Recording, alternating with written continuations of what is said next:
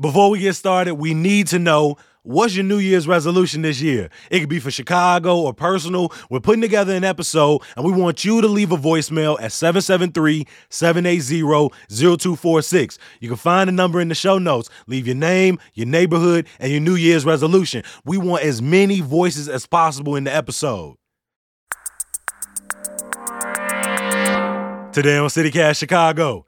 Chicago news outlets are warning the public about a city policy that limits access to police scanners. In a statement this week, Chicago news outlets said putting a 30-minute delay on scanners could mean reporters will be late to warn the public about safety threats. They added, it's a blow to transparency and accountability of law enforcement. We sat down with Chicago Sun-Times breaking news reporter Sophie Sherry and asked how the policy affects her doing her job. It's Thursday, December 15th. I'm Jacoby Cochran, and this is CityCast Chicago.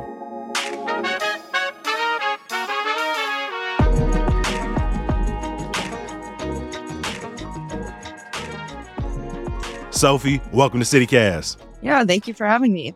For people who don't work in a newsroom or as part of the media, explain how much newsrooms rely or kind of interface with a police scanner. Like many reporters and editors in the city, listening to the scanner is a huge part of my day-to-day job. Back when we all were going into newsrooms every day, pretty much every local newsroom you'd walk into, there'd be some sort of desk with, a bunch of radios and scanners and wires poking out that, just had the police scanner running 24/7. Now working from home, open my laptop and pull up a stream of that feed that I then am tuned into for the next, 8 hours or whatever it is of working. And it basically, as a breaking news reporter, dictates a lot of what I will do for that day. I mean, we're listening in to anything from CTA delays, traffic crashes to shootings, and that sort of indicates what we should be chasing or start making calls on. I mean, that could even move, I was reading, up to things like natural disasters, like when a tornado warning is happening or if there's a flood alert or things like that. Yeah. It's definitely, you'll hear things like, a tree branch just crashed onto a car on Addison or something like that. So yeah, definitely during even natural disasters can kind of give us a clue of what to be asking about or oftentimes, where to start heading with a reporter, a photographer, or a crew. Mm-hmm. Are there recent situations where your newsroom relied on the scanner to get information out about an event that you just wouldn't have been able to without the scanner or if something was on delay? Yeah, definitely. I mean, the scanner, it's sort of the best insight we have into what police are doing from the moment they get a call to, responding to the scene. So oftentimes, especially during like a major incident, I'm just listening in and noting down sort of that play by play so that when an official statement does come out, I have my own record that I'm able to sort of run against theirs and look out for any discrepancies. I think it was last week, but we had a shooting incident that it turns out, one of us were able to catch on the scanner that actually involved an off-duty police officer in some capacity. And it was a very brief mention, but had we not, caught that and known to start asking, the narrative that was quickly put out by police made no mention that, there was an actual member of the Chicago Police Department who had fired a weapon in this incident towards, an individual they claimed was attempting to steal catalytic converters. I think oftentimes, we're using the scanner as the, most accurate play-by-play of, what happens in between a call coming in and, Chicago police arriving on that block there. The big thing that this coalition of organizations is pushing back against is that the city is now encrypting these channels so they're on a 30-minute delay. When did you learn that there would be this delay?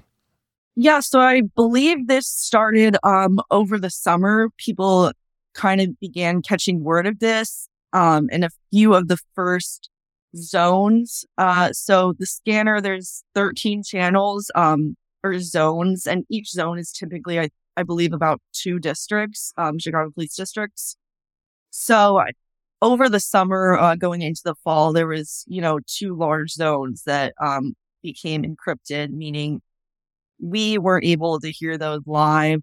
They would be uploaded to Broadcastify and on a 30 to 35-minute delay.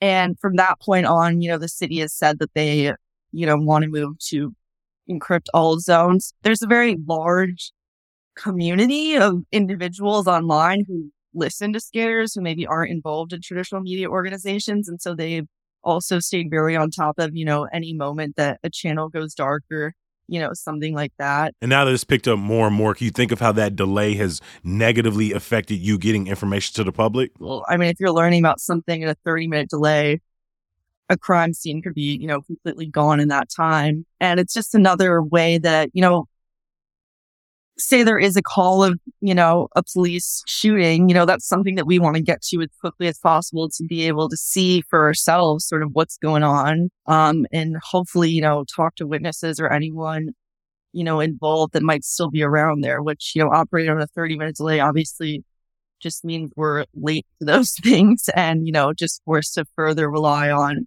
whatever official statement comes out from the department, which can be on an even greater delay. And the other concern with this encryption, the city has said that dispatchers and police are able to sort of emit information from these encrypted channels before they're put up on this Broadcastify.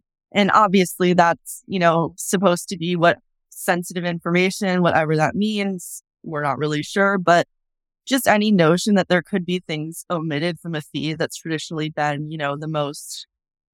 one of the more reliable forms of what's going on in real time, is concerning for all of us.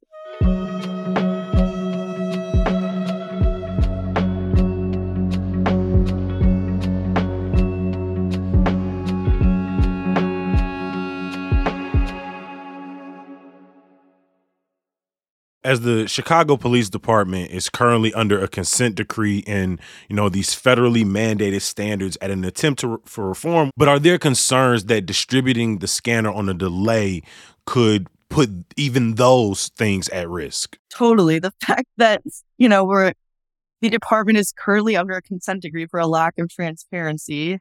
And, we're now taking away even more access to that department is incredibly concerning. And, the fact that they've made clear that they will now have the power to sort of emit information. I think media and, all folks have, real, fair reason to be concerned, given the history of this department and what they are supposed to be working on right now.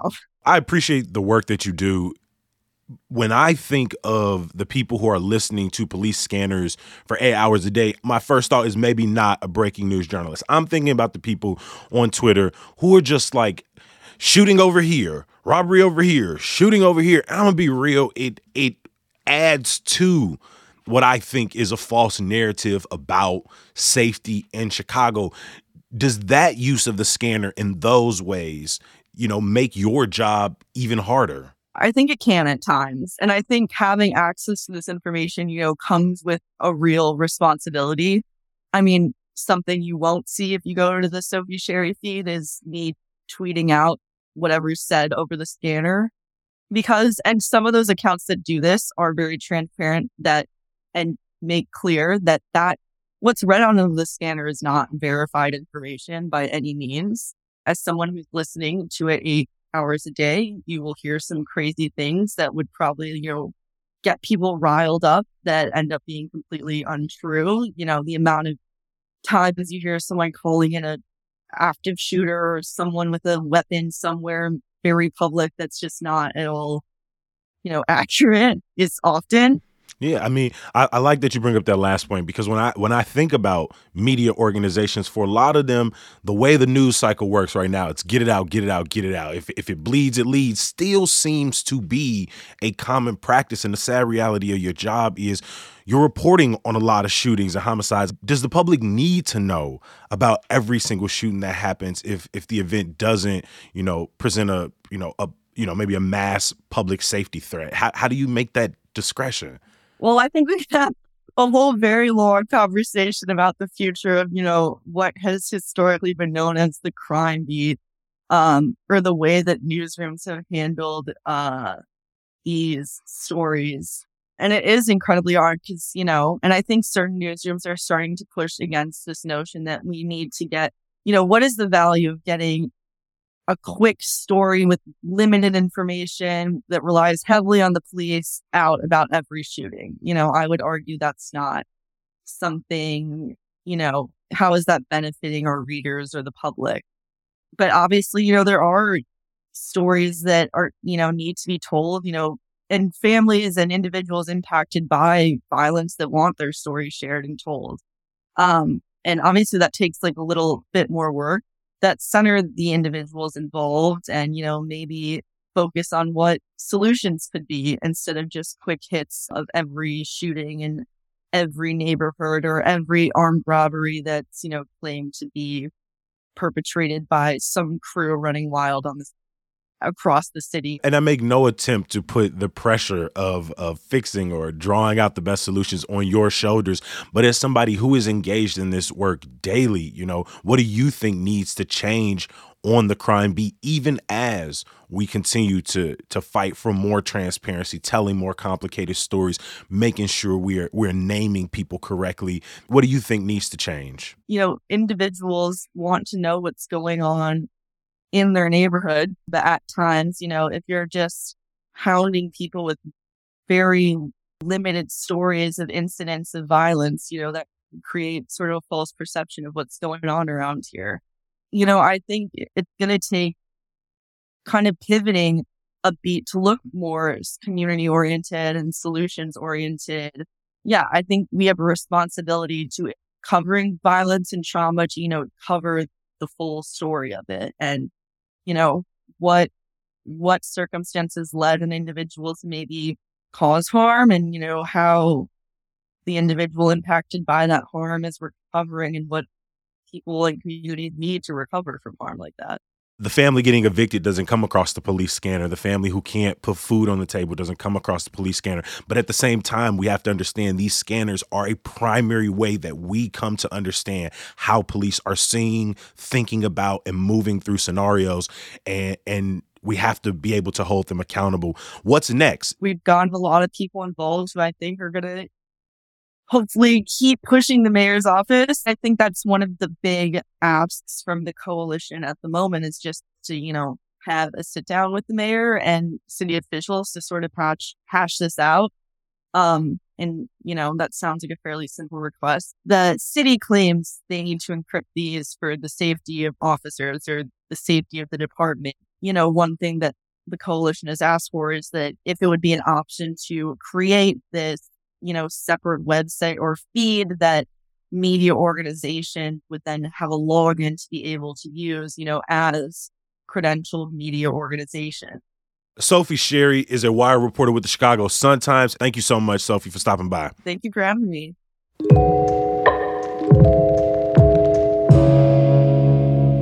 We asked the Office of Emergency Management, or OEMC, several questions about this new policy, and they sent a statement that said, encrypted radios will eliminate rogue radios that disrupt the day-to-day traffic for emergency personnel, and that they will provide added protection for communities and the personal information of victims, suspects, witnesses, and juveniles. We also asked if information was being omitted from the feeds and whether media could get a feed that's in real time. An OEMC spokesperson did not answer those questions. Mayor Lori Lightfoot was asked about the issue yesterday at a press conference. Here's how the mayor responded. You have individuals in our community blowing whistles, air horns, and doing other things to interrupt and disrupt the communications from the dispatchers to the police officers and so forth. And then finally, some people are even taking it even further and doing things like calling 10-1s, meaning officer down, to send officers on a false mission. In the interest of transparency, which of course you campaigned on 3 years ago, what you just cited sounds like issues where the public would be listening in. But what about journalists, serious news? Is there a way for... It's the same. You can't have one without the other. One of the proposals that the media came and said was, let us have access, but nobody else. Before I let you go, a little bit of news, y'all. The long-promised red line extension got one step closer to reality as City Council approved the creation of a TIF district that will send close to $1 billion in tax revenue over the next 35 years to extend the red line further south to 130th Street and Altgeld Gardens. Speaking of long time coming, after almost a decade of work, hundreds of millions of dollars spent, and years of delays, most of the construction on the Jane Byrne interchange is expected to be completed Friday. And some good news to get you through. Today is the 12th anniversary show of Grown Folks Stories at the Promontory in Hyde Park at 7 o'clock. This is the show that really helped me find my voice as a performer in the city. If you want to tell your story, you can grab a ticket, put your name in the cup, and maybe you'll get picked and go on stage. As always, I appreciate you for listening. I'm going to talk to you tomorrow. Peace.